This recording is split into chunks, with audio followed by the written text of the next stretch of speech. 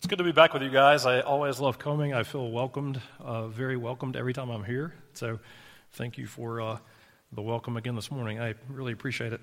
Had a nice drive down this morning and from Anderson. It was amazing when you wake up early what you can accomplish in a day. I woke up and did a little pray time and at home, said bye to my son who's driving back to Atlanta, and drove to Columbia and dropped off food for friends, came over and hung out for a little over an hour at IHOP right here up the road, and got here. I'm like, wow, it's not even 10 o'clock, so it's amazing. It's really good. I started a series here last time, and I'll probably have to tell you it every time. You're in Galatians here, right? Isn't that what you're doing? I started a series on a conversation between Jesus and Nicodemus in John chapter 3. So you could turn to your copy of God's Word because we're going to kind of walk through those verses. And it's really a 4-part series, so depending on how often I'm here, it'll be either a 2 or 4 year series, or less or more, depending on when you guys have me back. But what I'm going to do each time is we'll briefly catch you up, but we'll catch you up fairly well, so we will take a little time in the last 3 verses of chapter 2, in the first 7 or 8 verses of chapter 3, and then we'll try to move on to hit probably verse 14 or 15 today. And then we'll do 2 more sermons on verses 16 through 21 at some point. So, you got to really think and keep your notes, I guess, to remember all that. Today, I'm not going to do a lot of extra illustrating. It'll be a little more teaching-ish than normal. But maybe one illustration I was trying to think about doing is if you're a football fan, a college football fan, in the state of South Carolina, you're probably going to know a few things.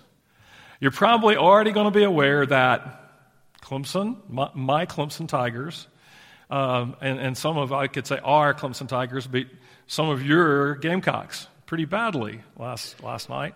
And you would know that if you were a college football fan, that would be true of you. You would also know that Carolina had a pretty good year this year, better than expected year this year. And Clemson is kind of right at the expectation mark. You would know that. You would know that Clemson, if they win the next game, they're going to be in the playoffs. The 4, and you would know that the college playoffs included 4 teams. Now, I'm not saying you would approve of all that stuff, but you would know that. And there is a point. The point is, Jesus, when he was talking to Nicodemus, he was talking to a ruler of the Jews. He was talking to the one who the Jews would look up to, and he would be teaching them the law of God. And so Jesus said, if you're a ruler of the Jews, then I expect certain things that you would believe and that you would teach and that you would do, just like we would expect if you're really a college football fan in the state of South Carolina, you would know some of those things. Jesus expected some of those things from the ruler of the Jews who was teaching Jesus' law and Jesus' scripture to the people. And we saw the first time I was here that those things didn't connect. Even though Nicodemus was the ruler of the Jews, some of the things that Jesus said, this should be true of you, was not true of him. He didn't even understand the way to salvation. He believed, as we will see, that Jesus was a teacher, just like he was a teacher. What he didn't recognize is that Jesus was the king. And so that was a really good lead-in the sense of God's kingship and Christ's kingship, that Jesus is the king. Before I go further, I'm going to pray, and then we'll take some time to review the first section, and we'll move on a little bit past that. So let's pray. Father, we thank you for time that you've gathered us together, your body, your church, your people. Father, to turn our attention away from ourselves and more toward you and toward others. Father, that's not just for the Sabbath day, that's for every day. And the Sabbath day is to instruct us how to do that. Father, we thank you for your conversations that you've recorded in your scriptures that we can listen to and overhear. And they were not meant just for Nicodemus, but for us as well. And so, Father, I pray that as we read your word, that you would open our blind eyes and deaf ears, for your Spirit has to do that work if we're to see anything good. And if we're to get anything from this text. So, Father, I pray that you would do that and you would change our lives, and may we see you not as simply a good teacher, which you are, but the King of Kings and the Lord of Lords who does teach us. We ask these things in Christ's name, amen. In the first 4 chapters of John, I'm going to give you like this brief overview. I did this last time too, but it'll help us kind of understand what's going on here. In the first 18 verses of chapter 1, which is like the introduction part, really the prologue, that's the word I wanted to get.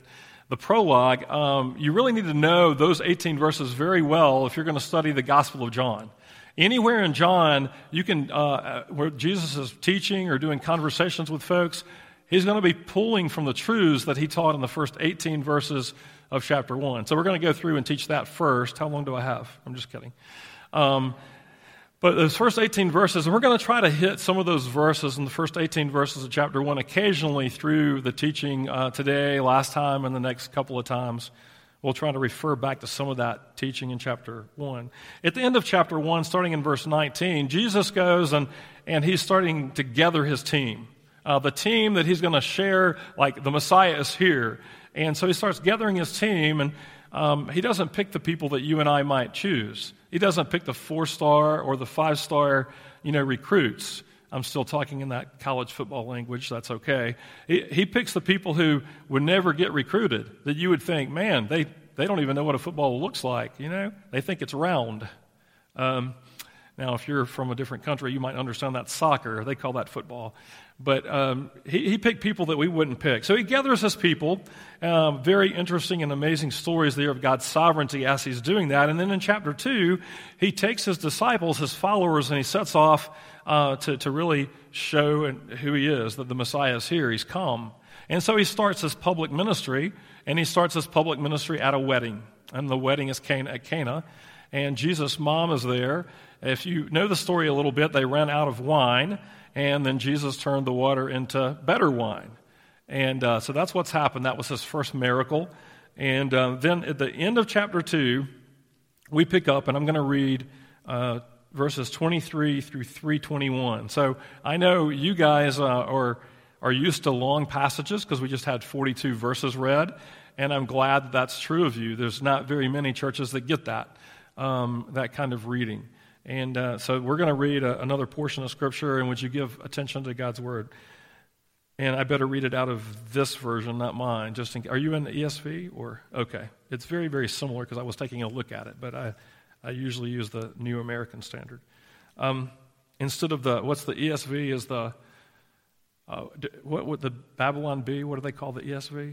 Anybody don't remember that? You should look it up. It's really good. Okay.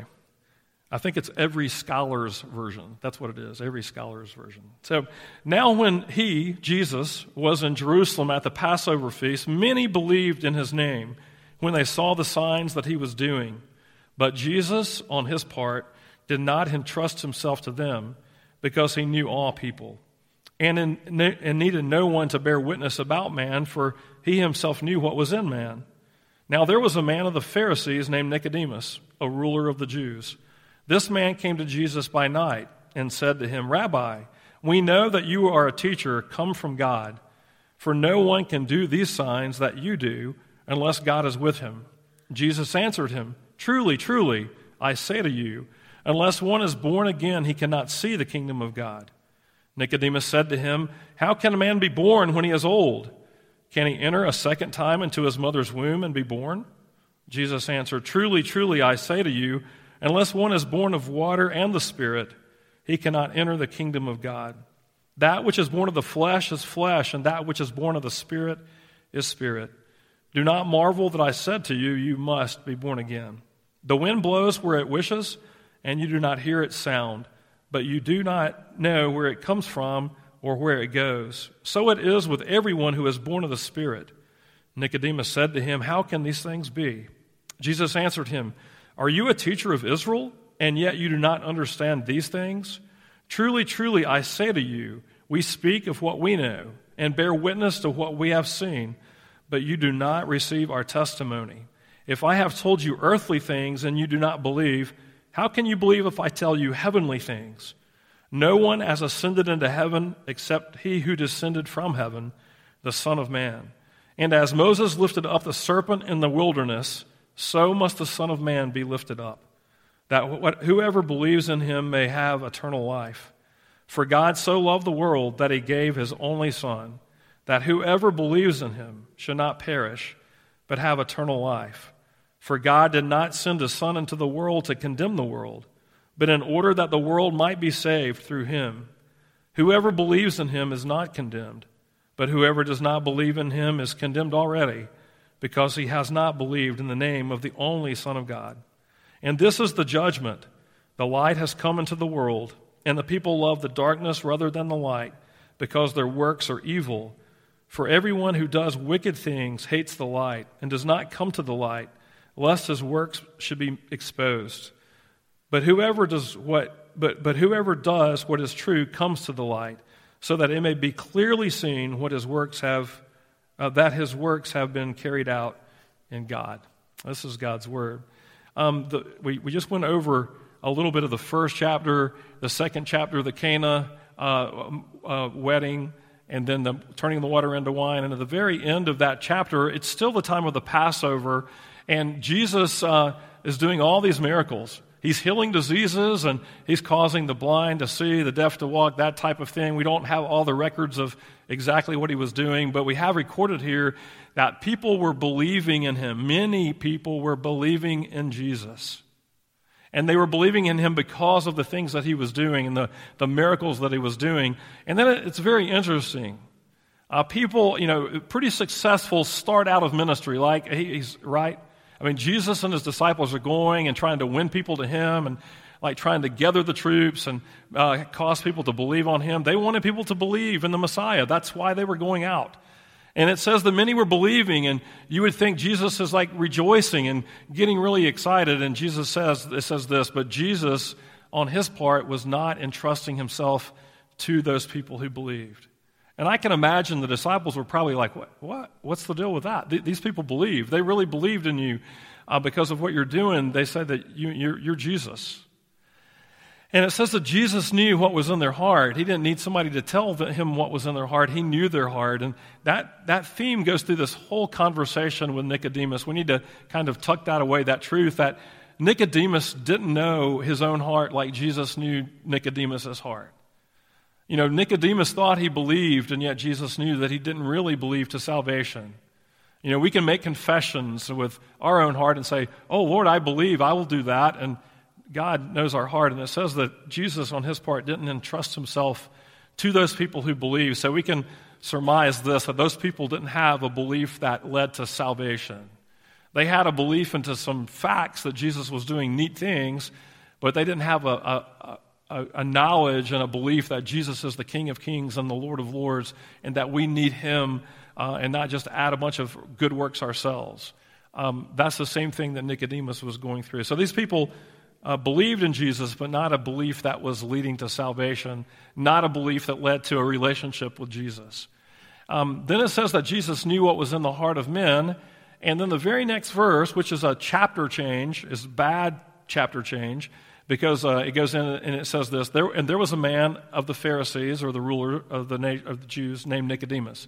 And so the transition is this.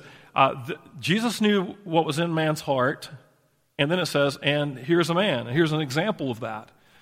Jesus knew what was in the heart of Nicodemus, better than Nicodemus knew his own heart.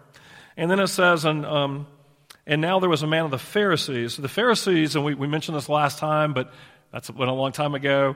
The Pharisees was an organization. It was like the serious, the party of the serious. It's kind of like a political party. You had Pharisees and Sadducees and all that. It was like a political party, and it was a party of the serious-minded. It would be the people who really knew the Word of God. They would be able to quote 1 Samuel chapter 20. They wouldn't need to be reading it. They would probably be quoting it. They would know the Bible backwards and forwards, perhaps, especially since Hebrew is read backwards. But they would know all those things, and they would have had a good handle on the Word of God. The Pharisees were the party of the serious, not just serious students, but they were serious in their walk. They're the people that you would want your kids and your grandkids to hang out with. If they went to college and you're like, man, they're hanging out with the Pharisees, you'd be like, they're going to be okay, right? And Jesus is like, no, they're not going to be okay. But they were the party of the serious. And the Nicodemus, he was a ruler of the Jews. That means he was a ruler in this sense that the ones that ruled the Jews were the ones that were the lawyers Now, not the lawyers as we know lawyers, but the lawyers, they knew the law of the Lord, and they brought the law of the Lord to bear on the land and on the people. So in a lot of senses, they knew a lot of good theology. They taught a lot of good theology. They got a lot right. But at the same time, we see in the story that although they got a lot right, they themselves were not right with God, even though they thought they were. And it says that this man came to Jesus at night. And we mentioned this. I mean, a lot of people thought, well, yeah, they came at night because he was checking out Jesus. Like, here's a Pharisee who didn't believe in the Messiah. They would have looked and they would have seen Jesus working all the miracles and people believing in him as a threat to their leadership. Man, listen, we got to do something. Here's Jesus doing all these things, and many are believing in his name, and they're following him. They need to follow us. And so some people, and I always heard it taught that Nicodemus went at night because he wanted to know about how do I get saved. But nowhere in this story do we see that Nicodemus asked, like, how do I become a Christian too? He's not asking that initially until Jesus introduces him to the need. He's not coming initially for that purpose. Now, he could be coming at night, I think, two things, I got to keep moving along or we're just going to preach the same sermon as last time. But one thing is this. In the book of John, John uses the metaphor light and darkness to talk about our sin and our understanding of Scripture. Like in light means we're coming into the knowledge of Christ, and darkness means we're living in our sin, all the way from chapter 1 to the very last chapter. He uses that metaphor all through it. And so one thing I believe is that Nicodemus was coming, and he wasn't coming as a Christian. He was coming in the darkness of his soul, and he needed to come to the light himself. Now, the other thing, he could be coming at night because the Pharisees might not have wanted people to think, are the Pharisees checking out Jesus too? Did they want to know? Did they want to be saved? So perhaps those two reasons. So he came at night, and he said to Jesus, Rabbi, teacher, we believe that you're sent from God because people couldn't do what you're doing unless they came from God. And what he was saying is he wasn't really putting Jesus above the Pharisees. He was just putting Jesus on the same level with the Pharisees. He was basically doing some bipartisan work. He was like, we're going to lose all our followers if we don't get alongside Jesus. And it's like, okay, let's work together, Jesus, and have these followers. So he believed that Jesus was a teacher, but he didn't believe that Jesus was the king, was the Messiah. And then Jesus answered him. Now, we made a point last time to say Nicodemus had not even asked a question. And yet, Jesus answered him, and he said something profound. He said, truly, truly, I say to you that you must be born again. And that born again we looked at means born from above or born anew. You got to start all over again because you can't be right with God on your own. That really, Nicodemus was like, how do you become born again? Do you get back in your mother's womb and be born a second time? And I know that he was thinking Jesus would say, of course not. I mean, you just need to be a little better. But Jesus didn't say that. He repeated and said, truly, truly, you must be born again. And we made a statement. We don't use the word truly, truly. But here's Nicodemus. He's grown up believing certain things. He's grown up believing that if you're good enough, and if you do the law and keep the law perfectly, you're going to be good. And he grew up believing that he had done that. And when we grow up with believing certain things, sometimes we need to be shaken and listen to me.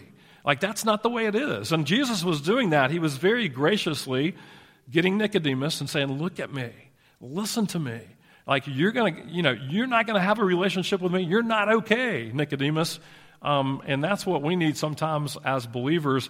We've grown up believing certain things and living certain ways, and we need to come and listen to God's word like Nicodemus was listening and kind of put our hand over our mouth and say, teach me, and just glory in the words of our Redeemer. So truly, truly, I say to you. And he's like, how am I born again, born anew, born from above? It's not something that we can do on our own. Now, that kind of gets us to the start of today's message. And you're like, but that's where we are. We might not make it to verse 15, but let's keep going. And before we do, let's look back at John 1. If you would turn back to John 1, I want to reference a couple of verses there, verses 11 through 13. And we're we're going to kind of see how John 1 plays a pretty important part in all of the Gospel of John. In John 1:11 through 13, he came to his own, Jesus came to his own people, and those who were his own did not receive him. But as many as received him, to them he gave the right to become children of God, even to those who believe in his name, who were born not of blood, nor of the will of the flesh, nor of the will of man, but of God. And so we see that Jesus is really pointing out to Nicodemus these truths.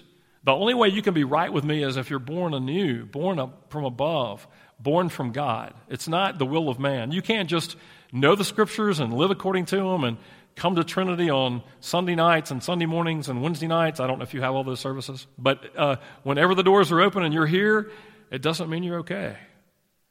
Because the Pharisees would have been here more than you. And some of you are like, I work VBS. I'm here a lot. And the Pharisees would have done all the things that we would think would characterize a believer, a godly person.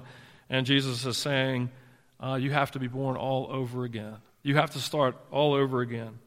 And then in verse 8, it says, the wind blows where it wishes, and you hear the sound of it, but you do not know where it comes from or where it's going. So it is with everyone who is born of the Spirit. You might have seen some videos of the hurricane, and if you see videos, sometimes my connection between the Bluetooth on my car and my phone doesn't work too well, at least initially. It takes a little bit of time to connect. And so I'll watch a video or parts of the video without any sound. And some of the hurricane videos, you could see just trees being uprooted. And you're like, wow, what caused that? There was no big machinery or anything. And then you can turn the volume up and you can hear that it's the wind, this massive wind, but you still can't see anything. But there was an effect. And Jesus uses a metaphor of the wind when he's talking about how the Spirit works and how salvation works. It's not something that we can see. It's not something that we do. It's not just saying a prayer or some physical thing. It's the Spirit of God transforming a heart of stone. And he's saying that salvation's like that. It's like he's talking to Nicodemus. Nicodemus, it's not just all your outward works that you can see that you do or don't do. It's not that. It's a work that God does. Only God does, and he does it from within, and he changes your heart. And yet, the truth is, it says that it has an effect. We might not be able to see it, but it does have an effect. It should change the way we look, the way we work, the way we obey, what we do. And if you're a believer, then if you're right with God, it's not because of the good works that you do, but if you're right with God, God has done a work of His Spirit within your heart, and it will cause you to what? Have those good works. You might want to say it this way. If you're a Christian, you should have the wind-blown look. That might be a little funny, but I hope it sticks. When you're just walking through the day and through the week, you should have the look by the character of how you live and what you say that you've been redeemed by the Lord, that your heart has been transformed by Him. You need the wind-blown look, not just on Sundays, but every day. So a real believer might look a lot like the Pharisees, right? Probably will. But the foundation's a whole different foundation. For the Pharisees, for Nicodemus, it was his good work. But for the believer, it's the work of the Spirit. That's what he's saying in verse 8. And then in verse 9 says this, Nicodemus was faced with a lot of difficulty. How can a man be born again? So Nicodemus said, how can these things be? 5 words. How can these things be? Now, one interesting thing in Jesus and Nicodemus' conversation, in my New American Standard Version, and it's probably very similar to the ESV, they're talking, and Nicodemus starts off using 29 English words. I don't know how many Greek words that is that he actually used, but in the English, he used 29. Then Jesus responds a little bit, and then Nicodemus uses 27 words. He's still talking a pretty good bit, and then Jesus talks, and then Nicodemus says, how can these things be? 5 words. And then he just puts his hand over his mouth, and he listens to Jesus teach. And it reminds me a lot of Job. If you know Job, Job is coming into the throne or the court of God, and Job 38, I think it is.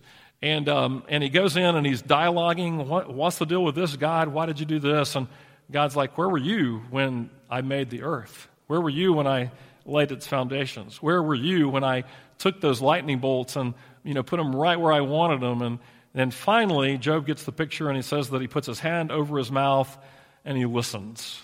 And he listens to the God. And I think that there's something there for us that sometimes we just need to come to God's word, not with all our preconceived this and that and the other, but like, Lord, would you just teach me? And that's kind of what he's doing with Nicodemus. He's teaching Nicodemus an answer to Nicodemus's question. He didn't come with that question initially, but now he has that question. How can these things be? And then Jesus starts teaching him in verses 10 through 21 how you can have a right relationship with the Lord if it's not just your good works. Let's see.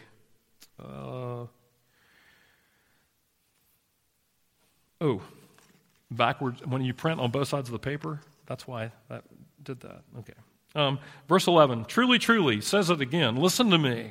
Listen to me. You can use that with your kids. Like, truly, truly. And they're like, what? But, listen to me. Do you guys ever do that? Do you have to do that with your kids? Do you think the Lord has to do that with us? Absolutely. It says, I say to you, Jesus is still talking to Nicodemus, we speak of what we know and testify of what we have seen, and you do not accept our testimony. If I told you earthly things and you do not believe, how will you believe if I tell you heavenly things? And in 2 Corinthians 2, verse 14 verses 12 through 15, let's go there.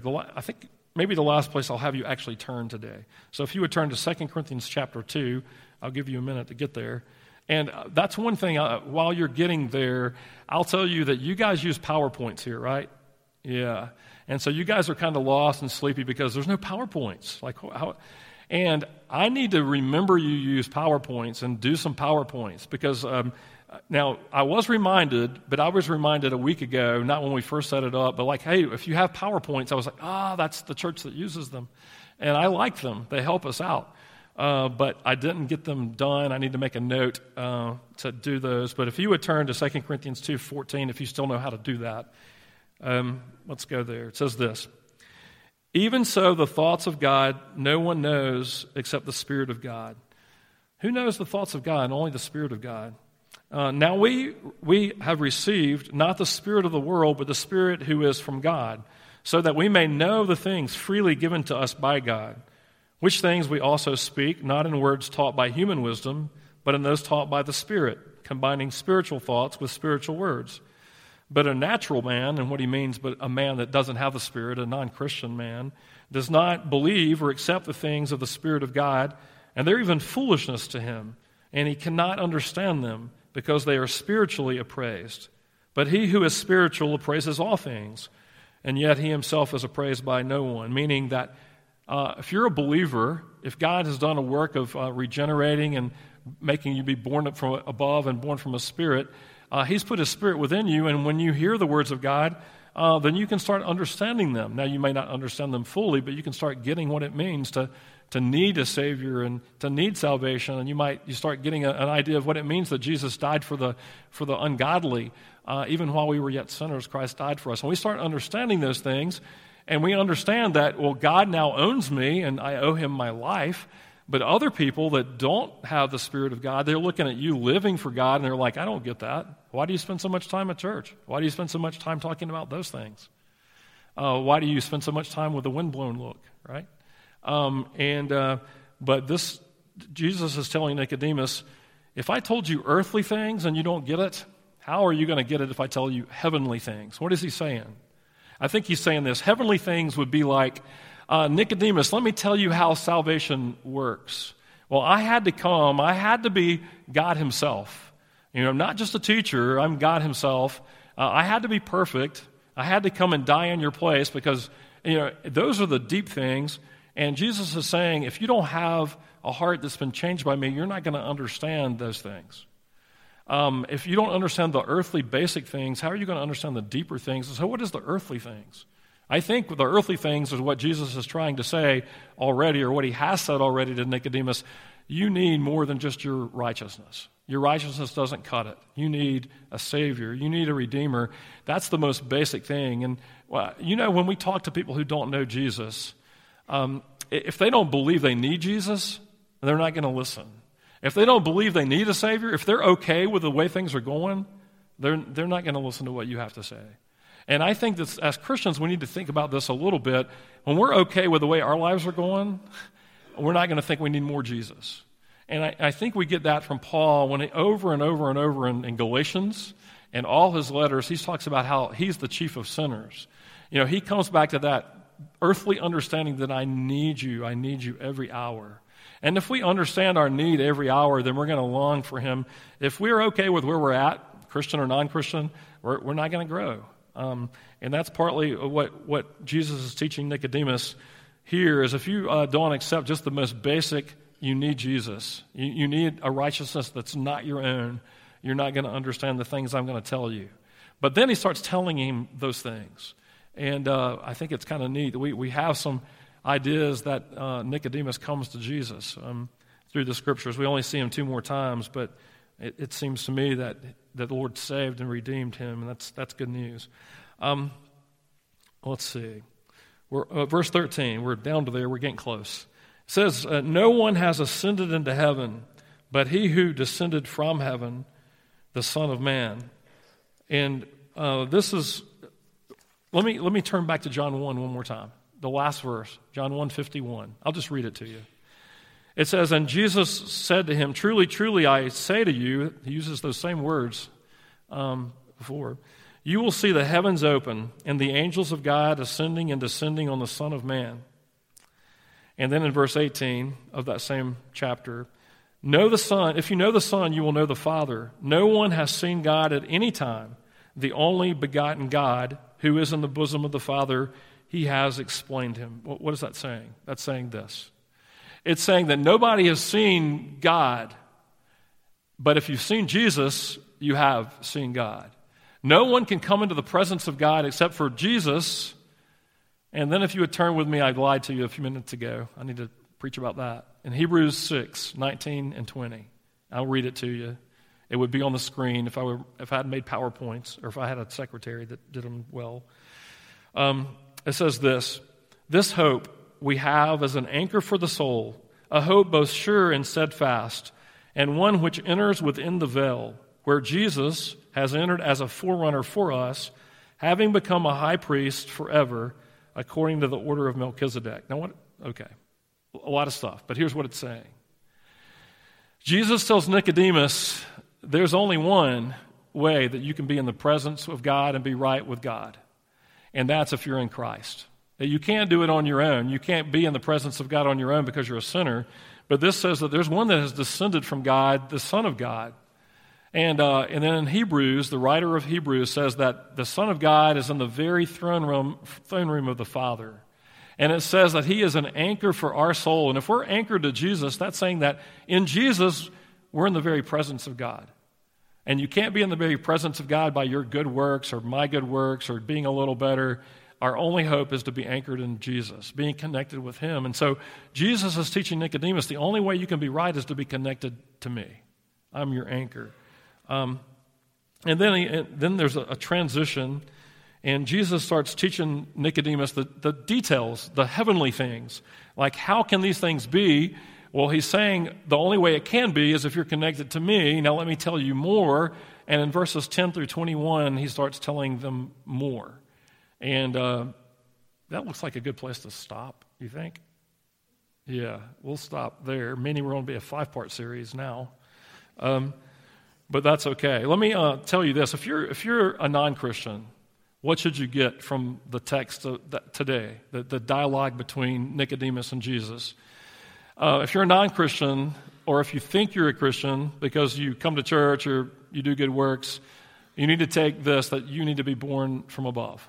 You need to give up on trying harder, doing more, even memorizing more, reading more, studying more, reading the Bible through more, listening to Galatian sermons after the fact more. You don't need to give up doing those, but you need to give up doing those thinking that's going to make you right with God. And you need to say, Lord, I need you. I need you every hour. There's nothing I can do. And then you need to glory in your Redeemer. And as you glory in your Redeemer, that Spirit washes your heart and changes your heart, and it makes you want to read the Bible more, come to church more, go and study Galatians outside of Sunday more. But But the difference between those two things, although the end result looks alike, the difference is the difference between heaven and hell. The difference is between being right with God and not being right with God. Huge things. If you're a Christian, I think what we would get out of this is like just glorying in the fact that Jesus has come down. There is one that came down. There is one that knows the truth. And there's one that speaks, and he's authoritative, and we can believe what he says. And he has come down, and he's come down, and he's the anchor for your soul, and is the anchor for my soul. And in Christ, we can be in the very presence of God. And in Christ, and in glorying in our Redeemer, we can start having the windblown look. We can look like the Pharisees, but have the foundation of grace and have the foundation of love. So we'll end there, and we'll pick back up at verse 10 or 11 next time. So let me pray. Father, we thank you for your word. We thank you for the encouragement of how you taught just in your conversations day after day. And Father, even just in your life, we gain an aspect of living that our lives are to be lived for the glory of God. And I have to admit, even though I'm a pastor and talk to students about your word regularly through the week, that, Father, just so much of my time is not spent in a redemptive way. Father, I pray that we would look at the way you had conversations with people and you cared about their soul. Father, we don't know what's in people like you know, but we do know the need that they have and that they need a Savior and a Redeemer. They need to be born from above and born anew. Help us to point them to our Redeemer and our Savior. And Father, I pray that those of us who have been under the teaching of your word today would glory in our Redeemer and our anchor in a way that would cause us to walk after your ways, and that we would have a windblown look, that other people would see our good works, but they wouldn't glorify us, but they would glorify our Savior who has come from heaven. In Jesus' name we pray, amen.